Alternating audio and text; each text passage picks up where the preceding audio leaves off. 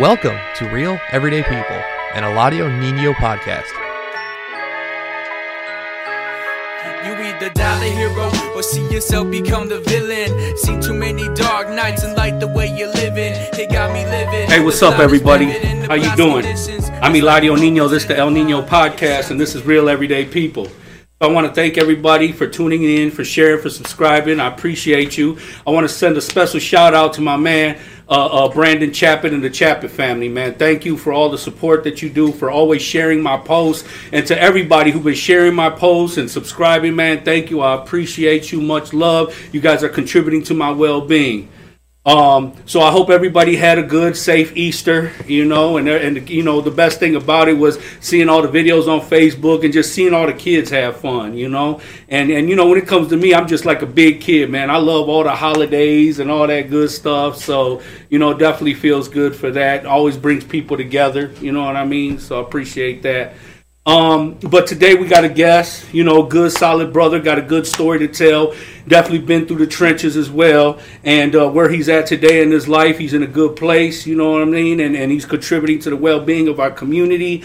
And without no further ado, man, this brother who has became a co-worker to a friend, to family, this is my man, Lex Zavala. What's up, my baby? You good, bro? My man.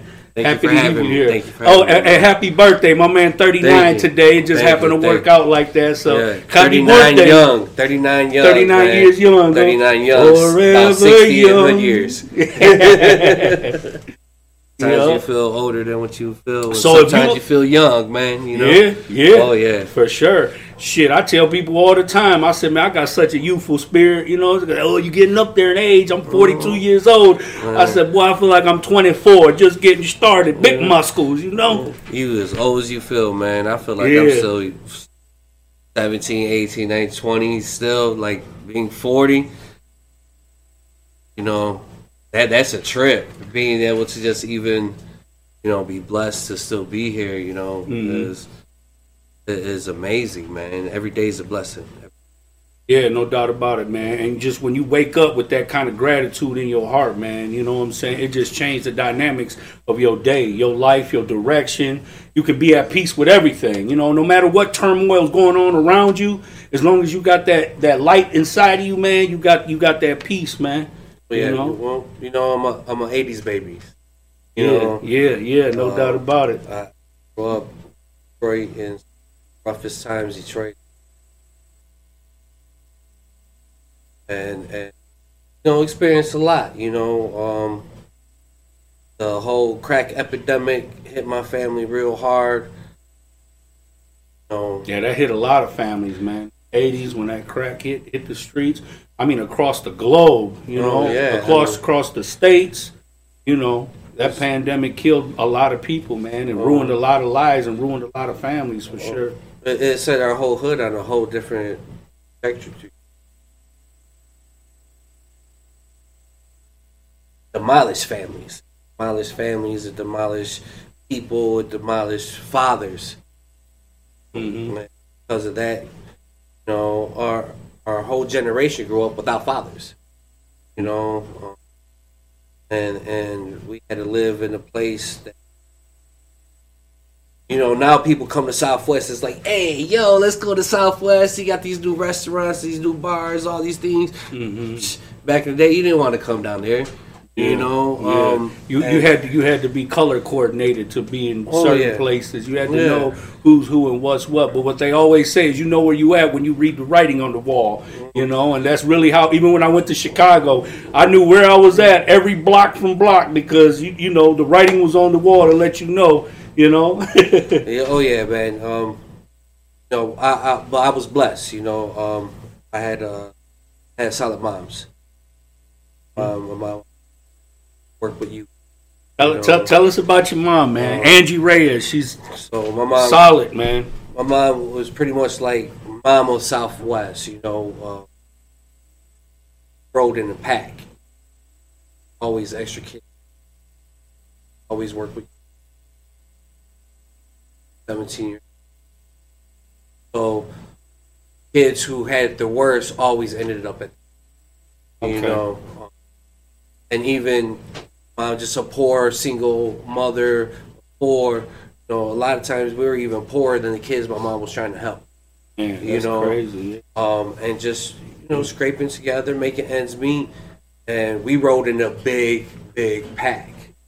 Always. I mean, my crib was no less like 10 kids at a time.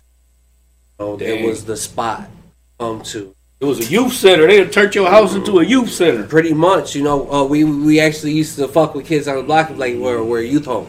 Mm-hmm. And because it was just a bunch of rowdy little young kids, and because of it came a lot of good, but because of it also, there's a lot of sorrow, and there's Absolutely. a lot of those people that ain't here with. I remember when I was getting ready to hit my adolescence. You're gonna start watching friends become killers, drug addicts, hookers, and then you have a couple of them that, and then I watched that so true, quick, so so rapid that I don't know, too many people who haven't been shot, haven't been in prison. Most of my homeboys aren't even here anymore. Mm-hmm. My circle I grew up with, majority of them are dead. They're gone, and it was murder, overdoses, all types of suicide, all types of just wild shit. And it start making you almost feel like, Yeah, because like me, like I wasn't supposed to make it. You know what I'm saying? I feel like I was the one told that if you keep doing what you're doing, you're gonna end up in prison or you're gonna end up dead.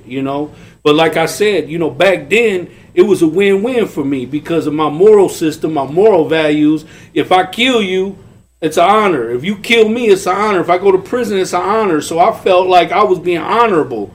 That's where loyalty came from. I mean, our culture, the way we brought up, it was you are a man by how much drugs you can do, what's your tolerance, how much violence you could put on another man, how you can control your woman with violence. Yeah. How many women can you conquer?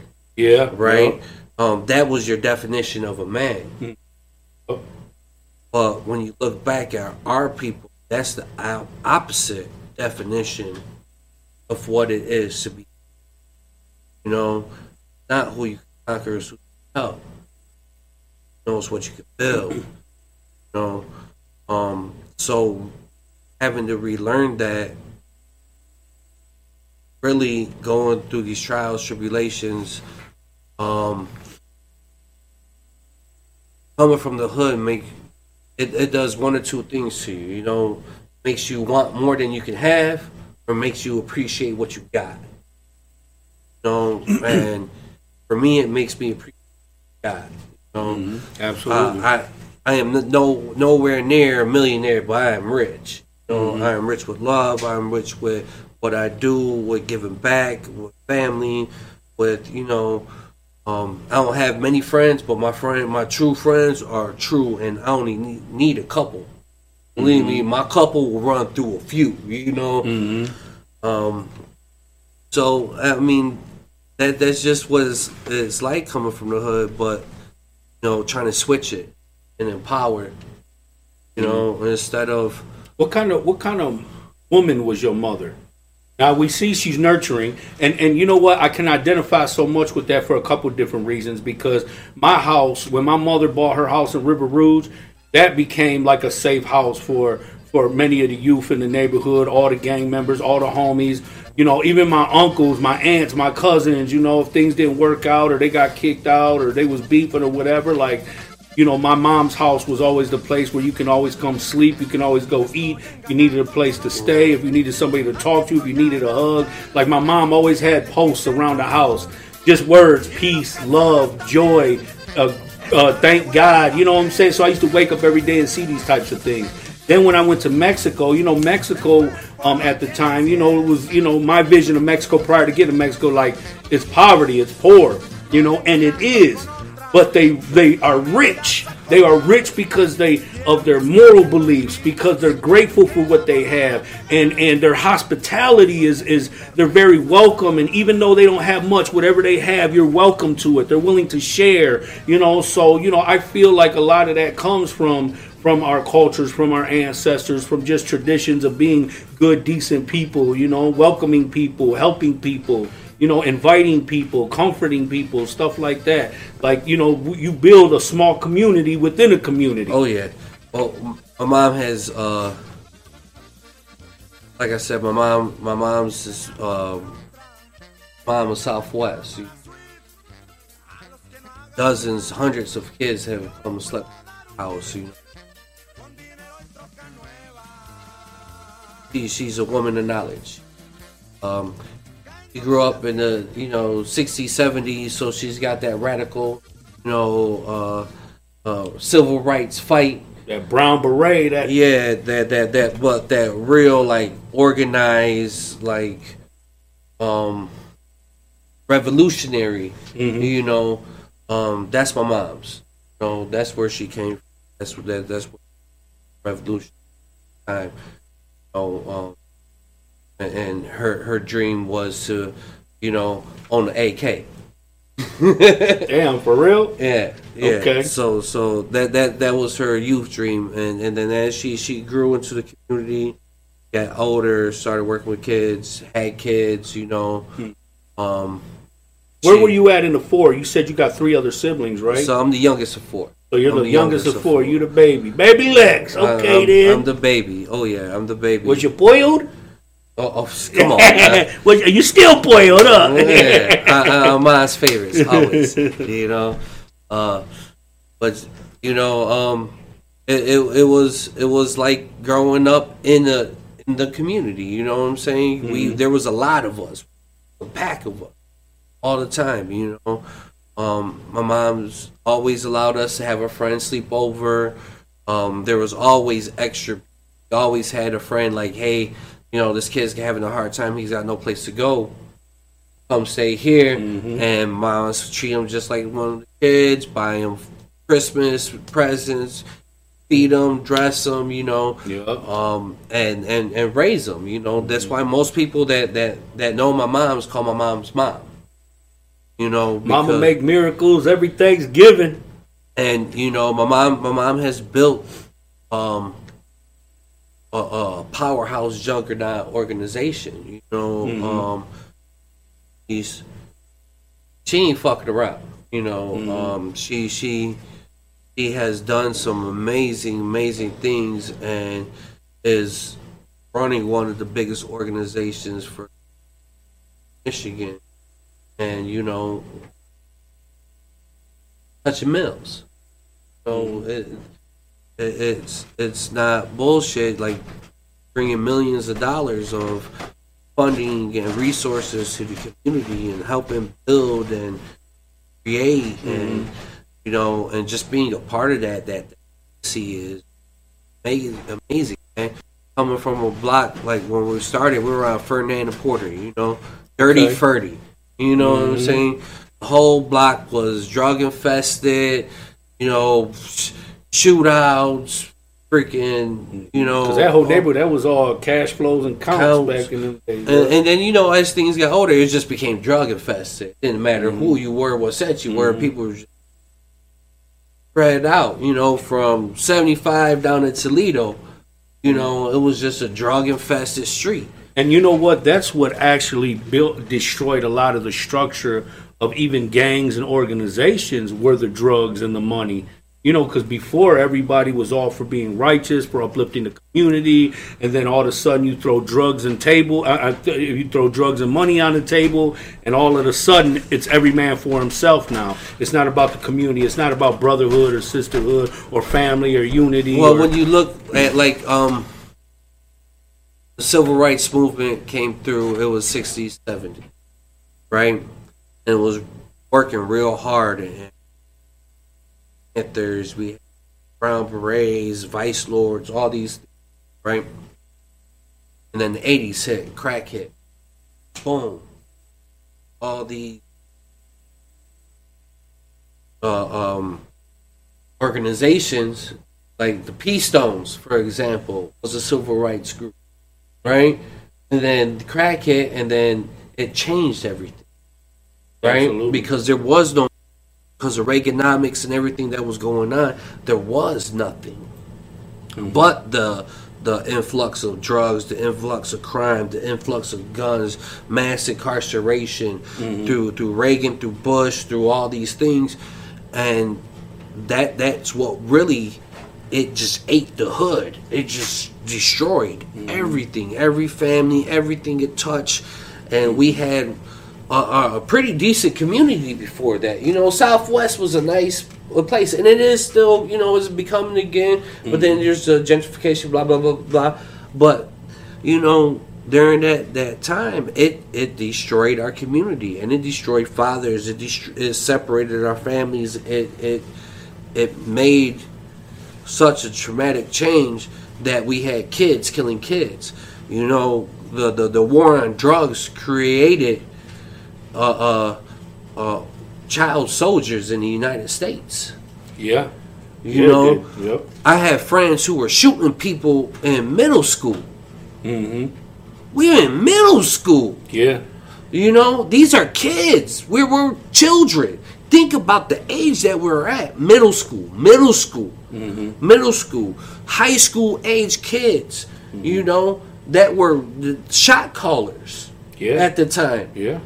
You know, these are kids. These were children calling the shots. Yeah. You know, and that's just like being in the Middle East or anywhere else where you have child soldiers. And they don't talk about it like they talk about it here. You know, we had child soldiers built off of crack cocaine. Killers. You know, I grew up with many of them. You know, from a young what age. it is it turned our communities into war zones.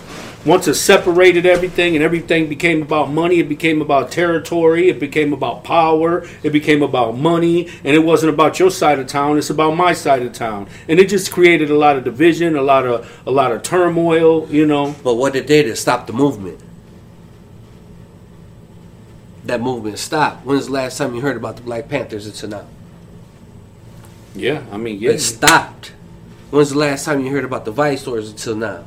It stopped. It stopped us in our tracks, and we stopped, and our whole generation is just now picking up from the scraps of that shit. It stopped everything. It stopped us in our tracks, and it kept us from moving forward. You know, it completely destroyed us, and we allowed this money, the jewels, the cars, the flash, the possession. Of course, any poor kid, you know, you give us, you can make shit. I was sitting in my cousin's spot, and he was making $1,200 in a day, and that was a bullshit spot. You know, my cousin wasn't big balling. You know what I'm saying? He's just a fucking everyday little nigga from the hood. Rest in peace. He's not here no more. You know, but you give a kid that much money in a day. How else he's gonna feel? Absolutely. Especially when you hungry and your family's hungry and your friends are hungry. Your only objective is to eat. Yeah, but then it lasts by all means necessary. Fast money come, fast money go, and it burns you out so quick. But you taught that by all means necessary mentality. They teach you that only the strong survive by any means necessary. Live for today because tomorrow's never promised. So we never thought about the future. You know, when I was in prison and I had conversations with like successful people, there's a lot of like prison does not discriminate. They lock up doctors, lawyers, attorneys, accountants, real estate people. Like, you know, you got really a lot of people, a big boiling pot, and people share their stories. And that's actually what motivated me to start this podcast. But at the end of the day, I learned so much from them, you know, and hearing all these stories and understanding how different communities were impacted by, you know, different situations. So my thought is, right, you take that same mindset, that same drive, that same determination and you switch the game to where we're building instead of destroying. Right? You got brothers who are willing to go that distance, willing to push that mile, right? How much power can we really build when we stop fighting each other?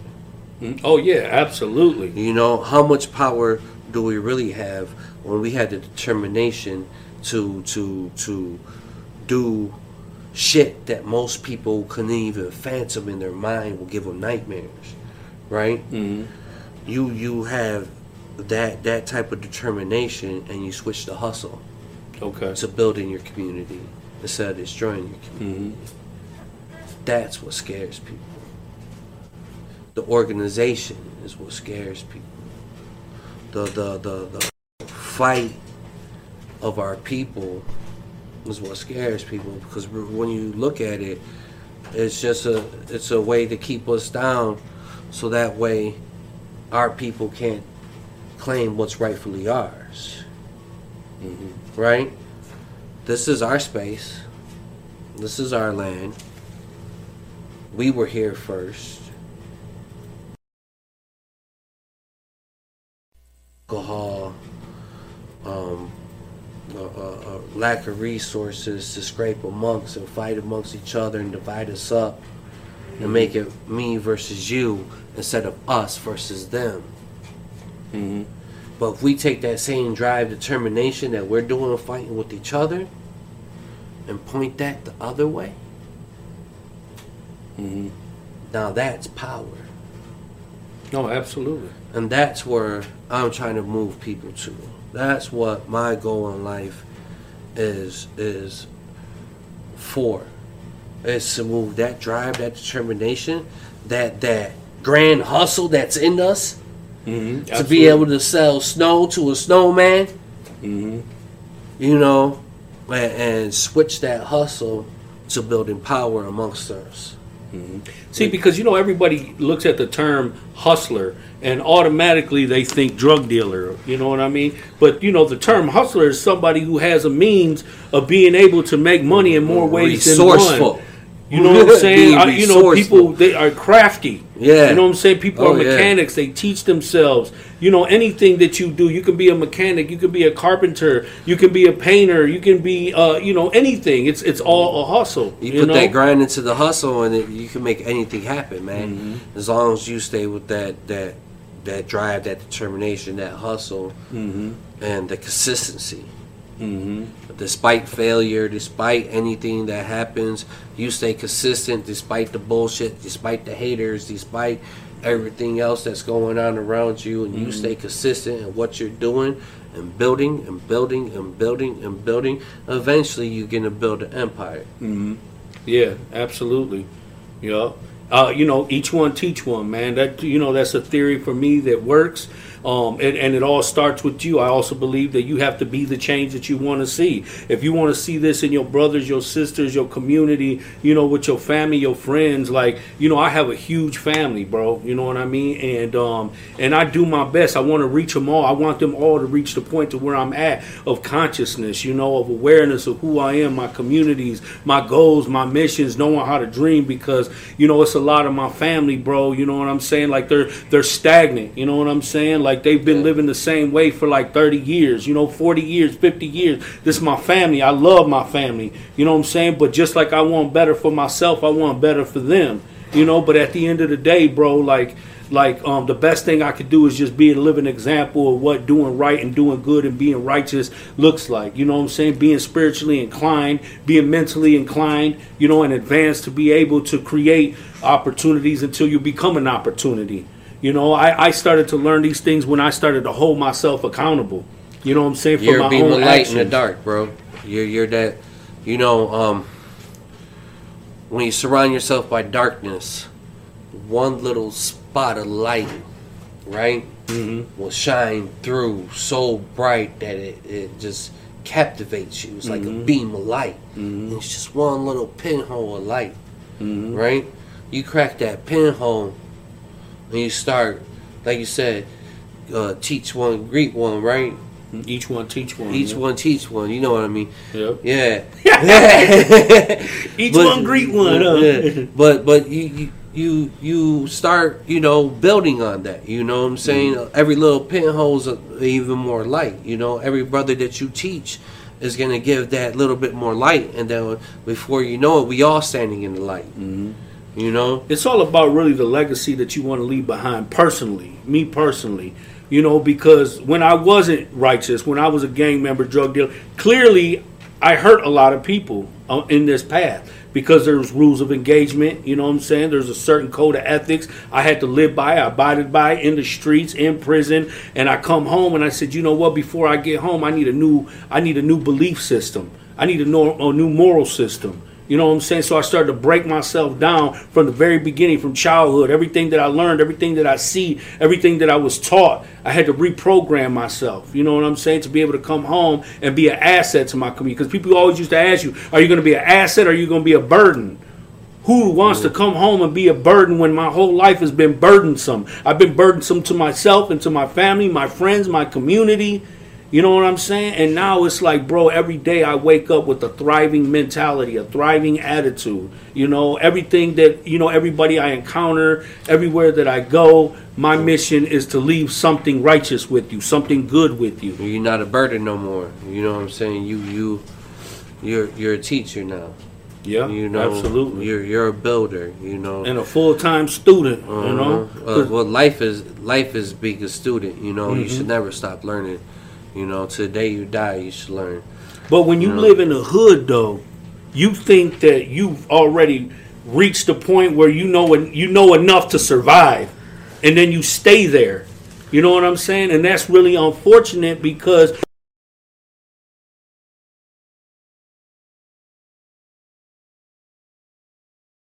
to survive. You know what I'm saying? And my whole concept is getting past the survival stage. You know? It's, how can I say it? We're teaching those who never been taught, right? We were never really taught how to be men because there was never men around to teach us how. That's something that a lot of people in the hood have to learn about, you know. And it's that same aspect, man. If we're not building up the little brothers, little sisters, if we're not reaching back, if we're not teaching those, like, look, there's a better way. Look, you could be accepted without this, without the violence, without the drugs, without anything else. You could just, here you are, here's these opportunities, right? You give someone an opportunity and guarantee they're going to grow. It's the lack of opportunity that puts people in these positions, right? But even integrity, even valuing the concept of having a job, maintaining a job, taking orders, you know, being tolerant. Like, it's one thing if I say, here's a job for you, but if I don't teach you any social skills, any communication skills, any integrity, being of your palabra, being of your word, you know, showing up to work and, you know, things like that. Like, there's so much more that comes with it. If you ain't got food in the fridge, who gives a fuck about teaching a job skill or anything else right now? Right now, it's like, I gotta get out there and get what I gotta do to feed my family tonight, you know? And it's helping people move past that, and you know, it's not easy. It's not easy, you know, and we do a lot with the little, but you know what we're doing is working. What we're doing is making a difference, and even if you're just cracking the hole in one person, if you're putting that one pinhole light and letting one brother see the light for the first time ever, absolutely, then we've succeeded, you know. Yeah, for sure. And that's what it's all about. And you know, it's not about reward. It's not about, you know, I'm a vessel of God's work. You know, for sure. I do what's meant to, not because, you know, it's trendy. It's because it's what's meant to be done. Because what's meant to be done is for us. You know, for our people to build our people to grow and really give our people the things that we need to be happy, man. And that's what it's all about, the pursuit of happiness. That's the American dream. Mm-hmm. But it's about what happiness looks like. For some people, money is happiness. Sex is happiness. Possessions is happiness. I was taught money is a tool. I went to a training on Wall Street. Money is the tool. It is not the key. It is not the goal. Money is a tool. You use that tool to create your happiness, but money will never bring you happiness. It is just a tool to use. Okay. Money is never the goal. Absolutely. Happiness is the goal. I agree with you. You know what I'm saying? Yeah. And when you put money as the goal, then you become one of the money grubbing motherfuckers who don't give a shit, and you're really to fuck anybody over money. Mm-hmm. So money is not the goal. Mm-hmm. Happiness is the goal. Mm-hmm. Money is just a tool. My man.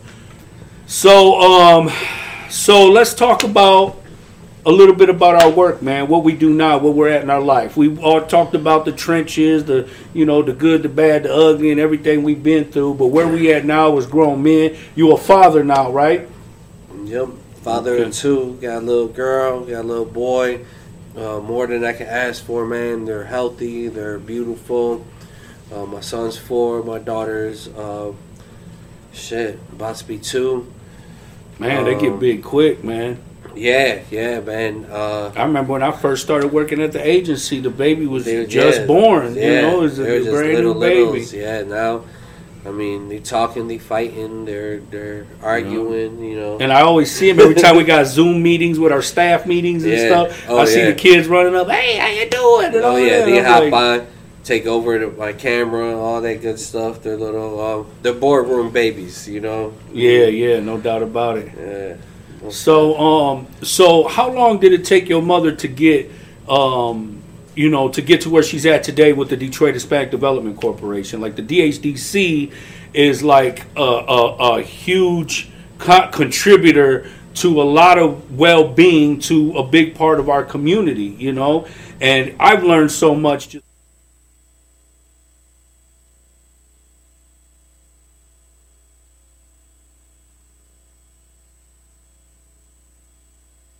How was it growing up with that, and how did you guys get to where you're at today?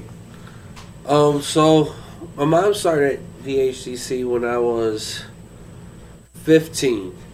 Porter and Ferdinand, right? Okay. The beat down little corner house, probably the most beat down crib on the whole block. And that's where it started out of, My mom always worked with kids, and she left to start one organization, to start her own organization, and she was able, her and a couple other community leaders that were working with kids, with a bunch of leaders together to call a truce. That happened right before Devil's Night, and that's where Devil's Night actually became Angel's Night.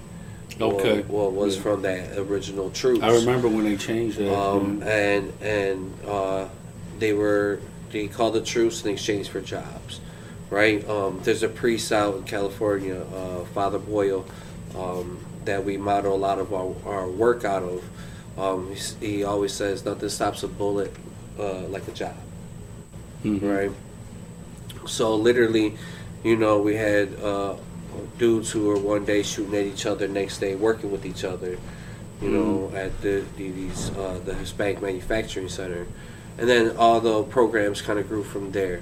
I was a kid, I was still a knucklehead, went through my things, and were you in a gang? Did you ever join a gang? I never joined a gang. I never got like a VN, anything like that. But I grew up around gangbangers. Who'd you used to hang with? Shit, everybody. Okay. Folks, cash flows, counts. Because my mom worked with so many youth, and then because I got such a big family. Yeah, hell yeah, you got cousins and all kinds of gangs and you know, your friends, your neighbors, the people you grew up with, all gang members. And I learned at an early age that it was just what block you happened to be born down or where you grew up with. It didn't really change the fact if you was cool or not. You know what I'm saying? You were red, you were blue, you were green. It didn't really matter. And, you know, it was also easier to make money when you didn't care. Yeah, absolutely. So I had the opportunity to grow up around a lot of different brothers from a lot of different sets. Okay. And that's beneficial too. And you know, when I started working with kids, that came into handy because the people I grew up with, my family, my friends, and all that. By the time I started working with kids, now had rank. So then it was easy for me to be able to go in and, like, you know, get hits taken off for kids, call peace between people who had beef between different sets, little different bullshits here and there between a lot of the youngest that was going on. You know, so that's really how I started my work at the HCC, was doing that type of work. And then as I started doing it, and, you know, I was still young. I was really, you know, I never had an intent to stay at DHCC. So, like, I shoot video, I do graphics, I ran a record label for a long time. You know, all that you did through the DHDC? No, I did that. Oh, these are things that you did independently on your own. Independently on my own. Okay. And was getting ready to leave DHCC to go and do my media company. And then there was a situation with management staff, and there was a need for me to step back in. Okay. So I had to step back in, and when I stepped back in, I stepped into management. Right? Okay. So then when I stepped back in, things changed because now I was not just working with, I started to build. Right? I wasn't just working with the kids, I was building with the mayor, I'm building with, you know, politicians, I'm building with foundations, I'm building with people where the money's at, where the power's at, right? And that kind of, you know, was like, whoa, you know what I'm saying? Yeah, no doubt. People are building policy, people are building, putting hundreds of thousands of dollars behind words that I'm saying, you know. Well, sharing your stories, you know, it's sharing the stories of the struggle that make them want to help, you know. But it definitely showed me, like, you can use this. That's why I talk about using that hustle game in a different aspect, right? You just take that same drive, that same hustle, and now I'm using it to hook up with people who have the access to the money, who have the access to the power, who have the access to all these different doors, right? And really helping to grow this thing. You know, when I started at the HCC, the youth program was pretty small. It wasn't the big. It was the smallest program that they had. You know, we blew it up, and it's now the biggest youth program in the state of Michigan. Wow, I believe it though. You know, we and the robotics program is the biggest in the state as well. Yeah, we build with more kids than anybody else, and we're doing things like, you know, it's not just a recreation center, right? We had a research study done, and they counted numbers on all the different organizations, blah blah blah blah blah. The only people who were doing bigger numbers than us was the YMCA. You know, in the entire state of Michigan. You know, and that. So you're saying that the DHDC was compatible to the YMCA? Yeah, this is national funded organization. They got dough, they got swimming pools, they got basketball courts. We got a dirty, dusty ass warehouse. Where I had my homeboys come out and paint graffiti art on the walls, and we built our own walls. Fucking riggedy, skiggity ass walls that we built music studios and things in, and brought people in, you know what I'm saying, and built it from scratch, you know. Well, there was nothing like that then. You know, when I first started writing grants, to put hip hop into the grant meant that you automatically got declined. You know, to put anything. We're gonna build a music studio. We're gonna teach kids how to shoot music videos or do anything like that. They're like, no. Mm-hmm. But then when we started and shit started to get rolling, you know, in the beginning it brought in a lot of recognition. So like in the beginning, got to work with Russell Simmons and Def Jam and all that, and do the hip hop summits when he came to Detroit. Wow, that's sweet. So we started organizing the hip hop summits, and actually the program that I founded was called the Urban Arts Academy. It was a hip hop based high school. Okay. Right, and that was the first youth program we started working with.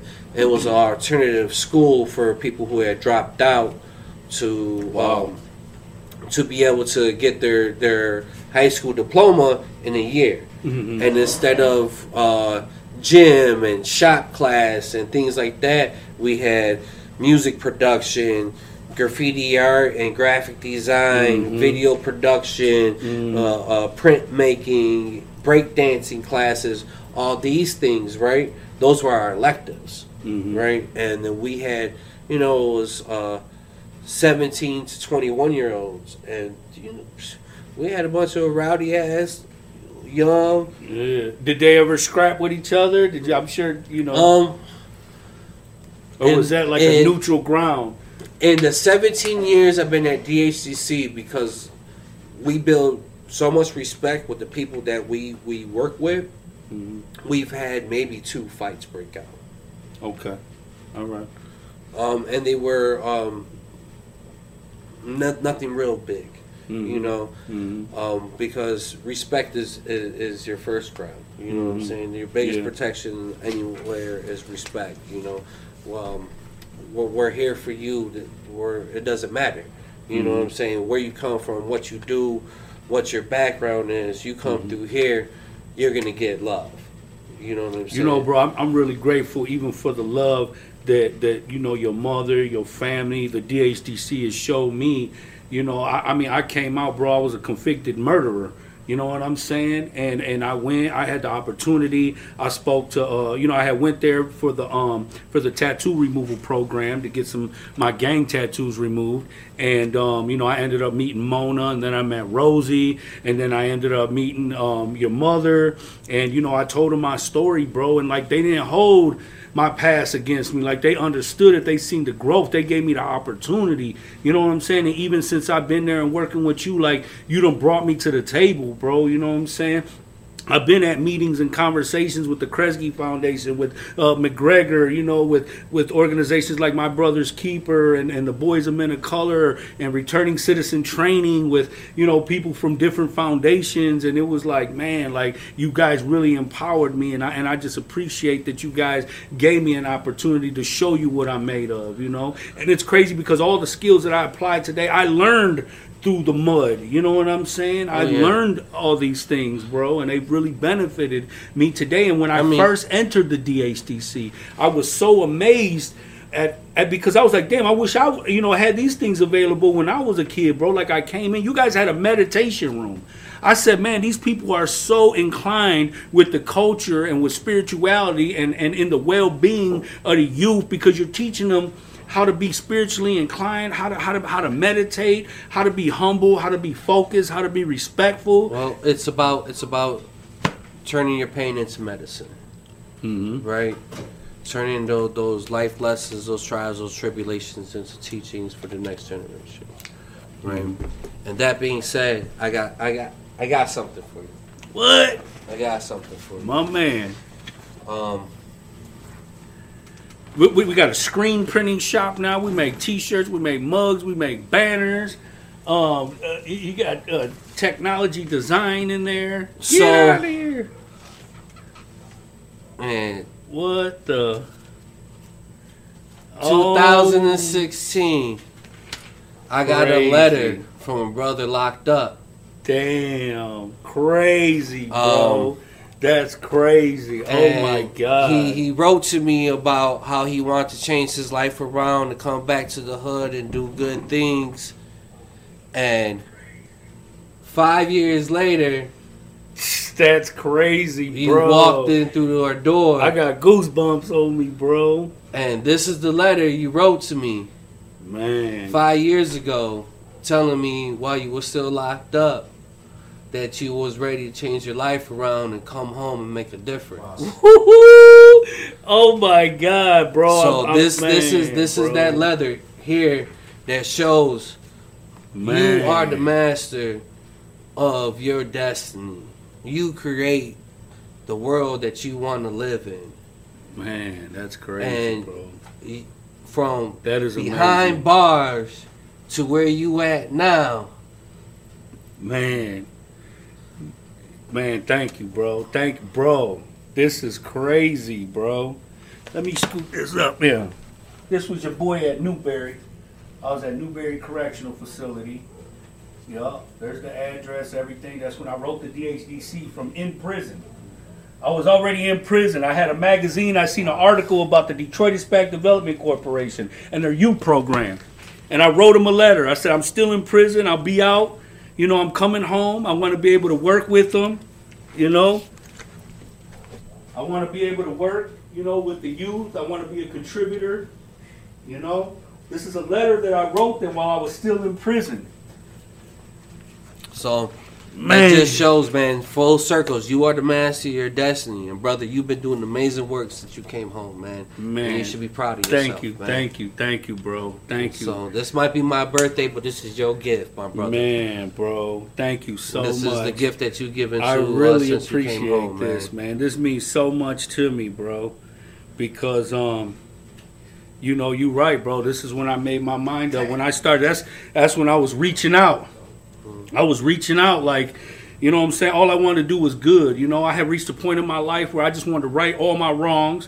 I wanted to get good with God, and I just wanted to live good for the rest of my life. And this letter, bro, it started with that magazine, and then this letter, and to where I'm at today, bro. You know what I'm saying? Thank you so much, man, for, you know what I'm saying, every opportunity that, you know, you guys have given me, man, because I tell you what, bro, it's empowered me. You know, I remember the first meeting I was at, you took me at downtown. I was nervous as hell. But when I finally sat down, I said, damn, it dawned on me. I done went from having gang meetings in my mom's garage to being at the table and my voice matters. You know what I'm saying? In boardrooms and skyscrapers downtown, baby. Yes. Yes. I love that, bro. And it felt really good, man. I felt like I'm on the right path, man. Yeah. And I can't believe you guys still got the letter, bro. That's crazy. Building power, brother. Yeah, and we're doing it together, though, bro. That's right. You know what I'm saying? Doing it together. That's right. And, you know, big shout out to Angie Reyes, man, you know, because... you know, she give people chances. She believe in you. She give you an opportunity. You know what I'm saying? And you know, I'm grateful for everything I have, and I live to serve. You know what I mean? And I love my life. I love my job. I love, you know, the people that I'm surrounded by, and I just want to be able to contribute in any and every way that I can, man. And I'm just really so grateful, man, for this letter, for this picture, and that, you know, that you guys even saved it. You know what I'm saying? It means so much to me, man. But, you know, thank you, man. Congratulations, man. You know, thank you, man. You're doing I awesome appreciate shit, man. it. This is dope. Yes, absolutely. El Nino. Watch out, nigga. So this was the item, huh? This is what you brought, That's man. That's what I bought. So this is why you were so excited, bro. Yeah, I was like, man. You almost got a tear out of me, dog. Yeah. I said, oh, Lord. I said, man, bro, this is really amazing, bro. I was like, bro, I got to give this to you, bro. I gotta give this that to is you, so dope, man. I really appreciate that so much, man. Yeah. And just everything that we've done and accomplished since then. Oh, it's another one that can go up in your office space, man. Hell yeah. Oh, yeah. You know, you've been to the office. You see, definitely got to make place for that. So let's talk about a little bit about the projects that we got coming on in Corktown. You know, Corktown is, you know, it's starting over. It's building back. It's, you know, a lot of business opportunities. And, like, let's talk about what we're doing, though, our part at the DHDC. I mean, there's, I mean, where do I start?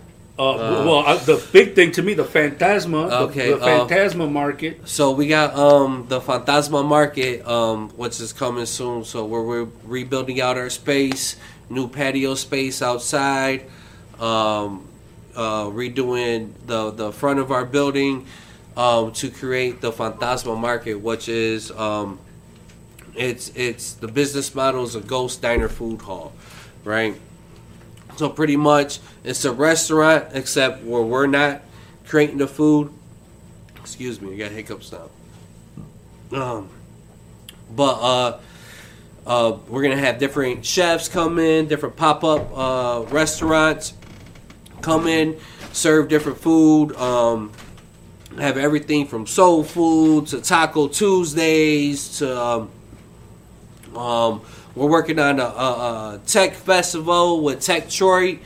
All types of dope things coming out. Entertainment every week, food, vendor booths. So it's pretty much like a street market that we're opening up in Corktown, using that Latin flavor to it. Of course, making sure that Corktown still has that historic Mexican flavor, that Latino flavor that originated in.